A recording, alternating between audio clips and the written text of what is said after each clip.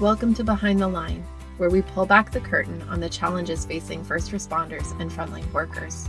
The work you do is unique, and so are the stresses that go with it.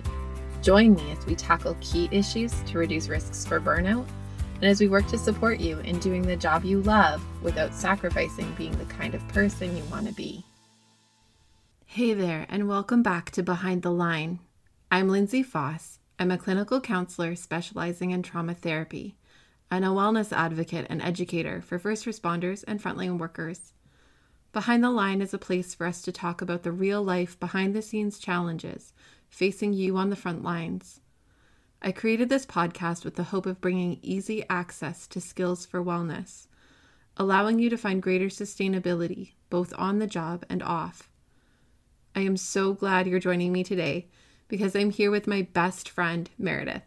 And we are going to talk about how frontline work impacts our families and how our families impact us in our work. Now, Meredith and I have actually known each other since first grade. We grew up down the street from one another, and I actually lived with her family for a short period of time at the end of high school. I asked Meredith to be on the show today because she has an incredibly unique vantage point that I'm so grateful she's willing to share. Meredith is a nurse of 13 years. She was raised in a home where her mom was a nurse and her dad was a paramedic. One of the running jokes as kids about Meredith's family was that whenever we did a school project that we put together at her house, it was always and only held together by medical tape. This was all they ever had in their stationery drawer. In her adult life, Meredith married a wonderful man who serves in the Canadian Armed Forces. Meredith has experience in being a child of frontline workers, the spouse of a frontline worker, and being herself a frontline worker. Meredith and her husband have 3 beautiful children and live in Western Canada. And today we're going to talk about her experiences of being impacted by the work and our collective thoughts on how to balance the cost of the work to a family with the protection a family offers through connection. Buckle up, you guys. This one is going to be so good. Welcome, Meredith, and thank you so much for joining us. I am so excited to talk with you today. So let's start out by talking about what it was like to be raised by 2 frontline workers. Tell us a little bit about what that looked like for you and your family growing up and some of the impacts that were there for you, good, bad, or otherwise. First of all, thanks so much for having me. And yeah, I'm really excited to chat about it. So, I'll just tell you a bit about my kind of nuclear family that I grew up with. So my dad was a paramedic for the city of Calgary.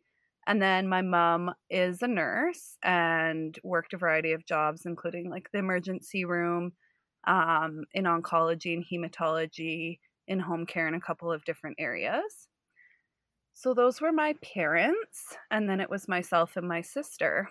And growing up with having 2 frontline workers, I feel very blessed because they did a really great job of protecting me and my sister from exposures and the hard kind of reality of what they face at work, which I'm learning as an adult. What goes into that with my children is lengthy. But it was also so advantageous for us. So an example of something like super fun that I remember is my dad, obviously being a paramedic, emergency planning is a huge asset. And Right. he goes out into homes and deals with the worst of the worst. And so he would run mock scenarios in our house of like crazy situations that we would have to plan our way out of. So fire drills late in the afternoon, early in the morning, my mom would lose it. My mom would lose it, but my dad would have all these elaborate plans. Same thing, like how are you going to get out of your window if it's frozen? And then how are you going to get down from this point? And who are you going to bring with you? And like, are you going to bring your pictures and your journal? No, you're not. Those kinds of things. But it was just really intentional, the care and attention that they went into in keeping us safe and protecting us from some of those issues. And I've learned a lot. Oh, go ahead. No, I was just gonna say, it sounds like it was really well handled. Like, I think sometimes when that happens, it can feel, like, scary. It's kinda cool how they handled that in a way that it sounds like you interpreted as kind of fun and interesting. I totally have, and it's taken me on a really hilarious journey in my career as well. But it was always kind of like a locked room situation. Like if you're ever going to a locked room, I'm definitely the person you want to have with you, for sure. um, that's kind of the approach that they've taught me to take in life is just like, where's your next clue? Where's your next clue? And Yeah, so that's been helpful, you know, to deal with emergencies and trauma and life and hardships. And like this year in pandemic, like, whoa, where's your next clue is an understatement. Um, right. but yeah, it was really great. So, I'm curious about how being raised in that context factored into your decision to become a nurse. Um, yeah, I kind of had a few different lenses play into me becoming a nurse. I'll just let the cat out of the bag that like Lindsay and I grew up together, which is so amazing. And so she was around with me when I had like some of my own health troubles. And so I spent a bit of time in the hospital as a kid. And then my mom, you know, would talk about her job and what she would do for families and for patients. And then my dad always made his job seem super exciting and super fun. So initially I wanted to be a paramedic, but my dad is very practical. And so it's not practical to be on the side of Deerfoot, our very big highway in Calgary in the winter. And you always want better for your kids. So he Mhm. encouraged me to go into nursing and kind of go that pathway. But the patient care aspect and kind of the planning that went into it was super interesting to me. So, along with being a patient and being raised in that environment and having some grandparents that are first responders as well, it kind of was a no brainer for me. I knew that's what I wanted to do. And that they would always say, "What's your plan B?" And I would say, "I don't operate with plan B." I do, for the record, now, but at the time, stubborn teen, I did not. So, yeah. Fair. That's fair. No, it sounds like there was a lot of really fantastic things that you experienced about being raised in a frontline family. I'm curious if there were harder sides to that for you growing up. Yes. But hindsight's always 2020, for sure. So I know now that my dad struggled a lot with PTSD and operational stress injuries at work. And I know Mhm. now the impact and heaviness that that played with him, kind of, Right. and how he was able to um, play out his career and some of the decisions he made. And my mom overcompensated for that. So she Mm. was always very concerned about our feelings and how we were interpreting um, essentially the hardships that they were facing. And so, yeah, that was just a little bit of a challenge for sure. My Okay. dad's coming around now and having tremendous insight and um, having some great conversations about his work and how it affected him and things like that. But in the moment, it's very difficult to take off your blinders. So, one of the calls he went in on was um, a teenage kind of homicide situation. And coming home from Mm. work at the end of the day and then dealing with teenagers and trying to map out his life and make sense of that, he didn't have very great coping strategies for doing that. Right. Right.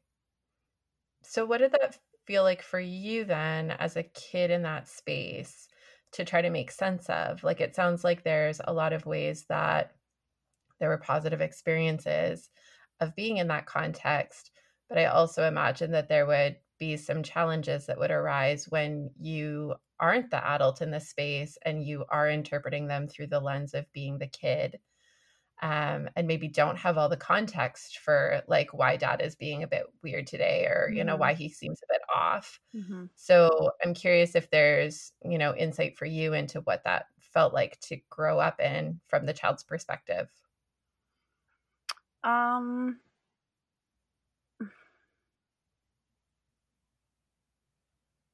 I'm like, it's very interesting to reflect back on what you remember in your childhood versus how you piece it together now in adulthood. Totally. Like, from what I can remember and how I felt they were parenting me, and I'm sure if you interviewed them, this would sound very different, is just a huge emphasis on different strategies that allow you to cope. And despite them maybe not having them or being able to interpret them or utilize them to their full efficacy within our family, making sure that my sister and I, went for a walk every night and got some physical activity, got to connect with each other and with my parents, like dinner at the table. I know that's going by the wayside for many, but like such a huge time to connect and just let the weight of the world fly by around you. And like all great parents, you kind of shelter from the hard. And so you want to protect and keep, those barbed wires from the fence away from the little hearts that you're entrusted with. And so honestly, they did do a really great job, and they did take into account some necessary coping strategies to try and help us long term. And so my dad took a really practical lens of doing that. So he was the one that we did our driver's test with, and he was the one that we did our fire emergencies with. And my mom had a different lens, more centered around our spiritual health and our compassion care and our womanhood, basically. And so like a pretty well balanced kind of experience. Basically, I feel really lucky with that. Yeah, it was really great just to have them work as a team and also be transparent when they were not working as a team. So, yeah. Cool. Okay. So having been in that context and raised in the context of kind of knowing what the different pressures were for your family, those experiences and your awareness of the impacts of being a frontline worker from a frontline worker home, did you feel better or differently equipped with what to anticipate when you started a family? And did you have some thoughts about how you might shape it differently than what you experienced? I think like every kid had like my handful of 5 things that I will quote never do as a parent. Right. Yeah. So I definitely had those in my mind. And I also had a handful of things that I was never going to sacrifice in my parenting. And so I can give you some examples maybe. Yeah, I'd love to hear them. So I think my dad will forgive me. He's pretty transparent that alcohol was a good crutch for some of the hardships that he experienced in his career and in his own life and childhood and things. And so, I can't even think of where that kind of shape and miss went between us. But I took a hard line that isn't a way that I want to utilize and cope in my life. I'm by no means perfect and have lots of, skeletons in my closet and dirt under my rug, but that was just like one of my hard lines. Right.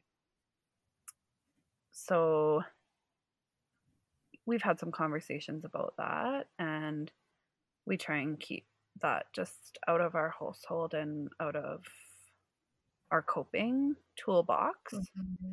Yeah. So that is one. And then one that has been really important to me is my spirituality and just being able to connect and trust and have faith that this world, there's more to it and that we are not here alone. People typically have kind of a person or a creator or a something. I absolutely believe in God. And so, that's majorly been a huge factor in how I practice in my work and what I try and promote in my family. And again, like not perfect at all, like throwing stones at a glass house. I get it. But that's kind of where I've tried to focus and where I've found some relief and some coping strategies in the angst and the hardships of first responding and some of the things that you see and experience. Right. It's like something to anchor into in the midst of it. It is. I was just actually talking to a coworker who's struggling, and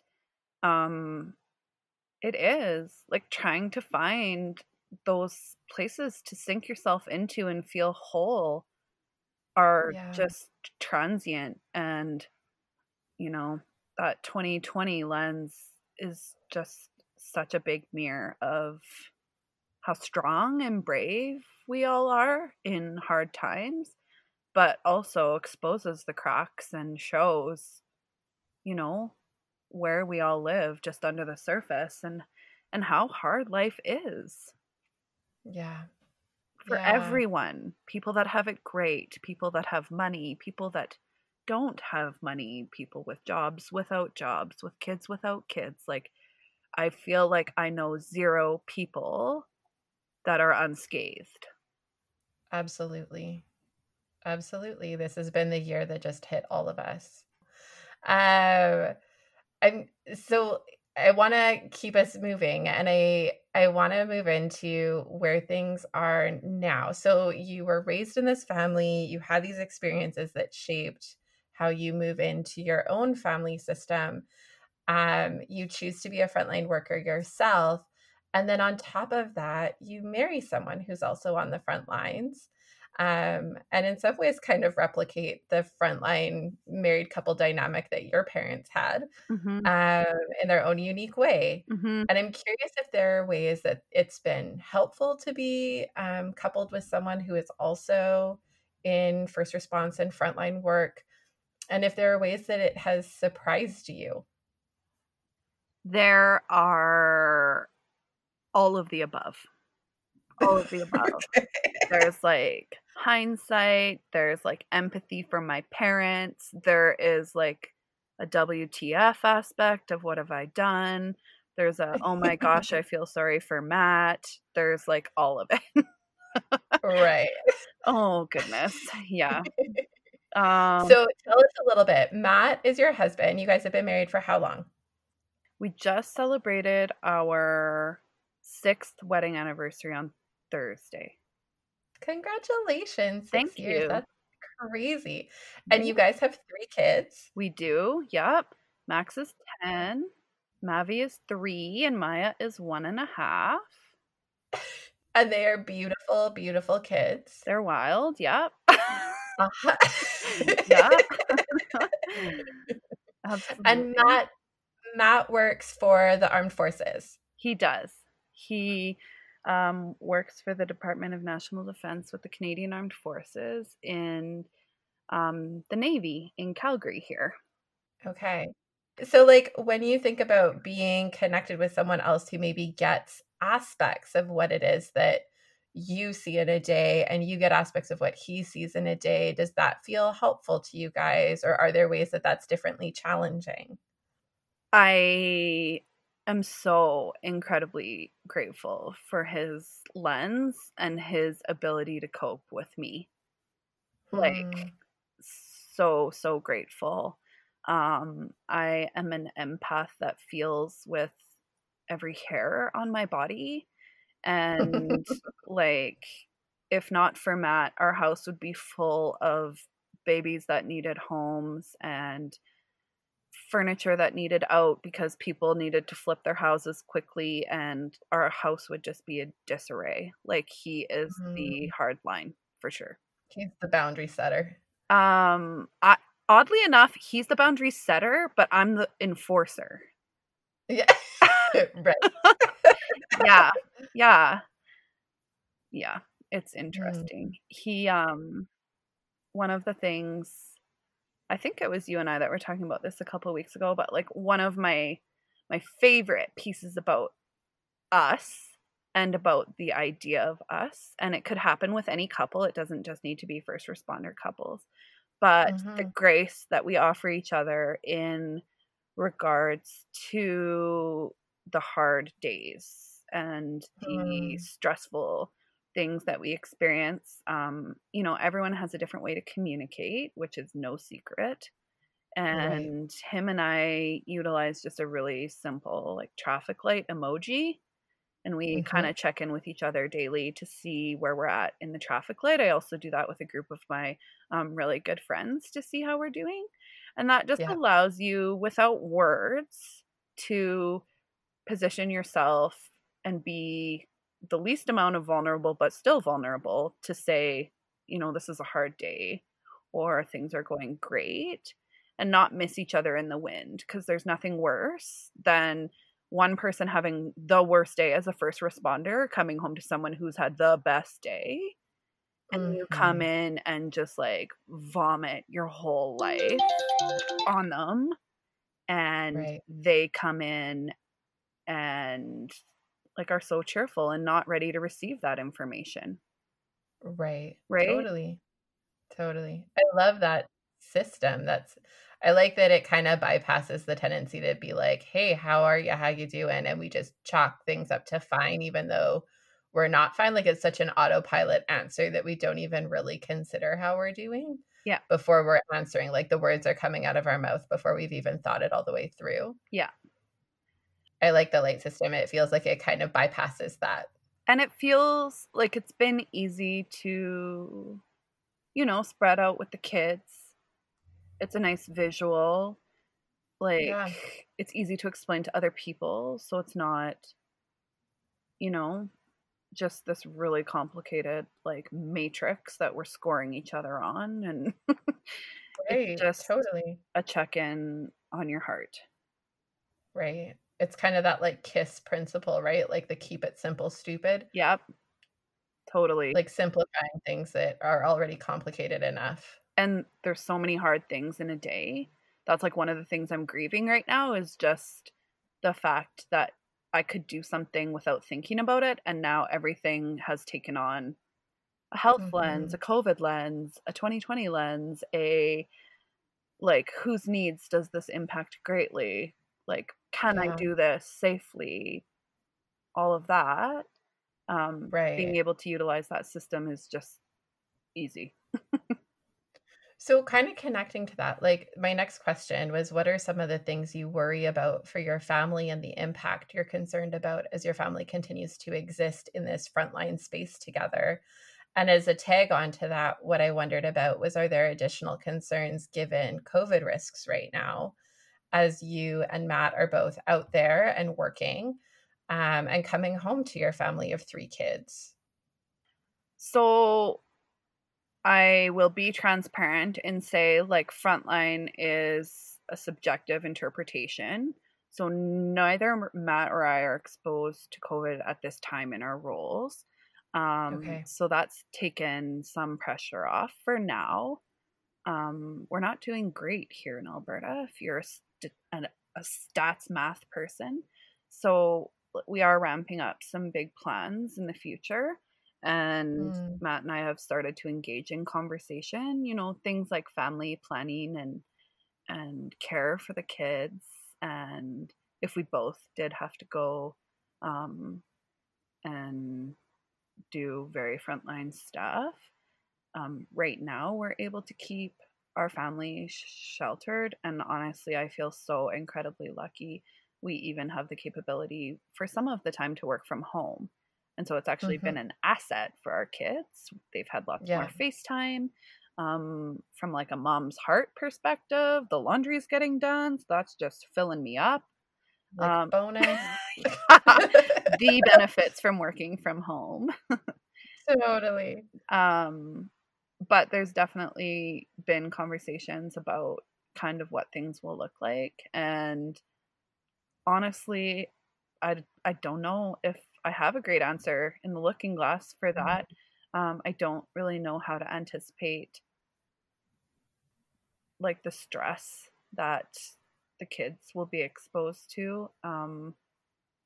Yeah, I don't know. Part of my job is dealing with children with complex medical needs. And so that's stressful because parents are getting their like supports that they've built up stripped from them. And so doing a lot of project work with that and with the school board and things like that. But honestly, just in our family, working on resiliency techniques. Seriously, just trying to stay afloat, and pivot is the motto. Plot twist is like the plot twist. We yell out in the house, like, didn't see that coming. Yeah. I love that. I like that you brought up the word resilience, because part of what I wonder about is what some of the things are that you and your husband actively try to do as parents to buffer the impact of both your work, but also, I mean, it has been this 2020 pandemic year. So just like the hardness of the world sometimes, like what kinds of things do you guys actively do to try to buffer for your kids what some of that feels like? Trying to keep things normal for them, and I know normal is like the most ambiguous term ever, but trying to keep like daily routines is pretty important for all of us. And like the more we strayed from them, the more we realized how much we need them. So my kids are in day home, and my eldest attends school. And we've carried on with that. We have included my parents in our cohort for everyone's mental health. And I know that's just a really hard thing to evaluate for everyone. So everyone has their own places of comfort, but that's where ours sits. And, you know, I joke with people because in February I had attended all of the online classes to try and get my 10-year-old off screens. I was like drinking the Kool-Aid, which I still believe that, you know, they spend a lot of times on screens and it's hard to get them off. And then March, it was just like, here's your whole life on your computer. I love you. I hope we all survive. Yeah, exactly. So we've been doing a lot of family drives, a lot of mountain hikes, a lot of new traditions inside, crafting, those kinds of things. Potty training. Come on, I did potty training. I should not leave that out. 2020's been potty training and COVID. Goodness. Yeah, totally. So there's like some really great ways it sounds like you guys have continued to work at that. I love the routine building pieces, because you're right. Those are like, again, what anchor our brains to like what feels okay and normal. So we've been talking about how you buffer your family from some of the impacts by keeping routines and maintaining these pieces. What are some of the ways that your family buffers the impact of the work on you? Like, are there specific ways that you lean into some of the things that are your family's things that feel like they act as like protective factors? This is just like a shameless plug for my OCD, which isn't necessarily a healthy habit, but I don't know if you've ever heard of Go Clean Co. online on Instagram. Okay. And they have like essentially it's like these cleaning clips that are just so therapeutic to me in my soul. And Hmm. so one of my like healthy unhealthy things that I do at home that my family is well aware of and have called me on is I clean. Like This is the coping. anxiety clean, I call it. So, if my tub is sparkling, people come over and they're like, "Oh, you're having troubles, hey?" And I'm like, "Oh, yeah, I guess I am. You're welcome. Mm. Please enjoy the smell of pine." Welcome to my home. Yes, Mhm. totally, Um, totally. my kids, honestly, probably the same as yours and a lot of other people, are the intuitive empaths. So, um, you know, in conjunction with me totally aligning myself with, God's plan and a way that is being shown to me, my kids totally, pick up on the sadness, make you laugh. I am totally vulnerable in the fact that like if I'm a puddle on the floor, my kids will see it. They will Mm, learn from that and know that you um can be weak and brave all at the same time. And totally. so we have big conversations about that. Matt is honestly just the greatest sounding board and the most intuitive person to me falling apart, which I mean is Mm, a crappy job for him, but I will tote the same of me being able to, you know, see him for who he is and what he mhm, does. So that's just like such a huge blessing to be called out on my crap and to be lifted up in it at the same time. mhm. And Yeah, then, yeah, like I know that you don't have 10-year-olds yet, Linz, but yeah. just like a 10-year-old boy is like an actual slice of heaven. They like still love Hmm. their moms, but are like their own people and make their own jokes and have their own hilarity and lens of the world. And so Mm, we in our home we have humans and we have best friends and relationships and friendships and things that happen right in our walls, which is so therapeutic. yeah, that's very cool. It sounds like there's like a deep connection to the time that you guys have together, which is really fantastic. I also think it can be a little bit unique for families who do frontline work because I think um, a lot of the struggle that happens over time, if a frontline worker isn't doing their own wellness work and they're like bordering into burnout and they're struggling with resilience, is to feel increasingly disconnected, even in those spaces where we're like all in the same room, but really all we're doing is sharing the same air. We're not really like connected. Totally. It sounds like you guys have found some really concrete ways of creating those solid connections. I think we've really tried to be mindful of that as well. Um, I can say wholeheartedly that from my childhood, my parents passed off shifts. And so their time together, they made a lot of sacrifices for us to be out of care. Um, Mhm. Bless them. I'm sure Yeah. it was a little easier on the budget as well. Mhm. I'm sure there was lots of reasons, but they definitely made that sacrifice in the time that they had together to keep the wheels on the bus and keep the household running. And Mhm. so, um, from you know Gary Chapman's Five Love Languages is a book that like I preach religiously with Matt and I, and Mhm. he is quality time. And Yeah. so we try and make an effort to honor that with him. He is an introvert and the people that he does need, he needs. And I mean, we have different perspectives on how many people that is. I am an Right. extrovert, so my circle could include 50 people. Yeah. But yeah, we try really hard to kind of keep everyone's hearts guarded with that. Well, and like to be able to see each other, like to know what, if we're using the framework of love languages, which is, I think, a helpful framework in terms of having common language around it, that to be able to like step back and really see each other for what our love language is and how we pour into that intentionally instead of just like hoping that something sticks is pretty fantastic. Yeah. It's just, it's hard in relationships to speak words out loud and feel like you're being very, very clear and very, very explicit and still not have the resolution of being heard.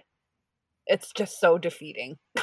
Mm-hmm. And Totally. so, the level of 5 love languages, oh my gosh, 5 love languages has been like a prescription and a necessity for us to be able to not miss each other in regards to our needs that way. That's fantastic. I love that resource plug because I think that resources like that are super valuable. And that's one of the books I love most. And I will try to link to that in the show notes when this recording is done, because I think that's super valuable. One of the things that I find in my work with first responders is that interactions with families tend to look a little different. And I think it often depends on how much energy and effort they've poured into their own wellness work. Like if they're seeking counseling or other supports to kind of bolster their wellness, they tend to be able to do some of these things better than others who are struggling more to be connected. So there's like kind of 4 ways that I tend to see people being with their families. And unfortunately, some of them benefit their families and them more than others. So the first one would be being more like a bystander, where we as a parent or as a person in a household are present in body, but are not really connected or involved. We're like disconnected and numb, not present and tuned out. So we're like breathing the same air, but we're not really there. The next version of this is being more like a witness, where we're present and we're connected, but as an observer. So we're able to feel in connection to what's being witnessed, but we're not like in on the action with those who are involved. And by and large, when I see people who are more into burnout, that is more where they're spending their time. And it's a bit of a challenge because it is a bit of a detriment to their family, but it's also a detriment to them. Like they're not able to really like glean the fullness of what their family offers them as protection against some of the hardship of being on the front lines. The next piece is being a participant, which is where you're like in on the action, but others are leading it. So like when your kids come up and say, hey, come play, to be able to choose to say yes, even though you may not feel like saying yes, but allowing that to be an opportunity to like bridge into their world, because it lets us feel present and connected and interactive with the action. And it actually lets us feel more of the protective factors that our family offers us. And the last one is instigator. So this is to be like someone who's initiating and creating and leading and prompting others to participate. In our house, this happens when my husband randomly sneaks around a corner and yells ninja fight, and everyone bursts into a ninja fight, and it's fantastic. And everyone like soaks in like the laughter and the ridiculousness of every single moment of that. I'm curious what you think about that. Like, it sounds like you and Matt have worked really hard at leaning more into kind of that participant or instigator piece where you're quite intentional about your time with your kids. So having that framework and those words are helpful, and also a really great mirror. So I would say that you might be correct that some of the specific instances in our routine, I've intentionally carved out to be the instigator, and I've intentionally carved out Matt to be the instigator. Yeah. Because there are a lot of times where I am I think the first one was bystander, right? Yep. Just like hearing the mayhem, but not necessarily involved.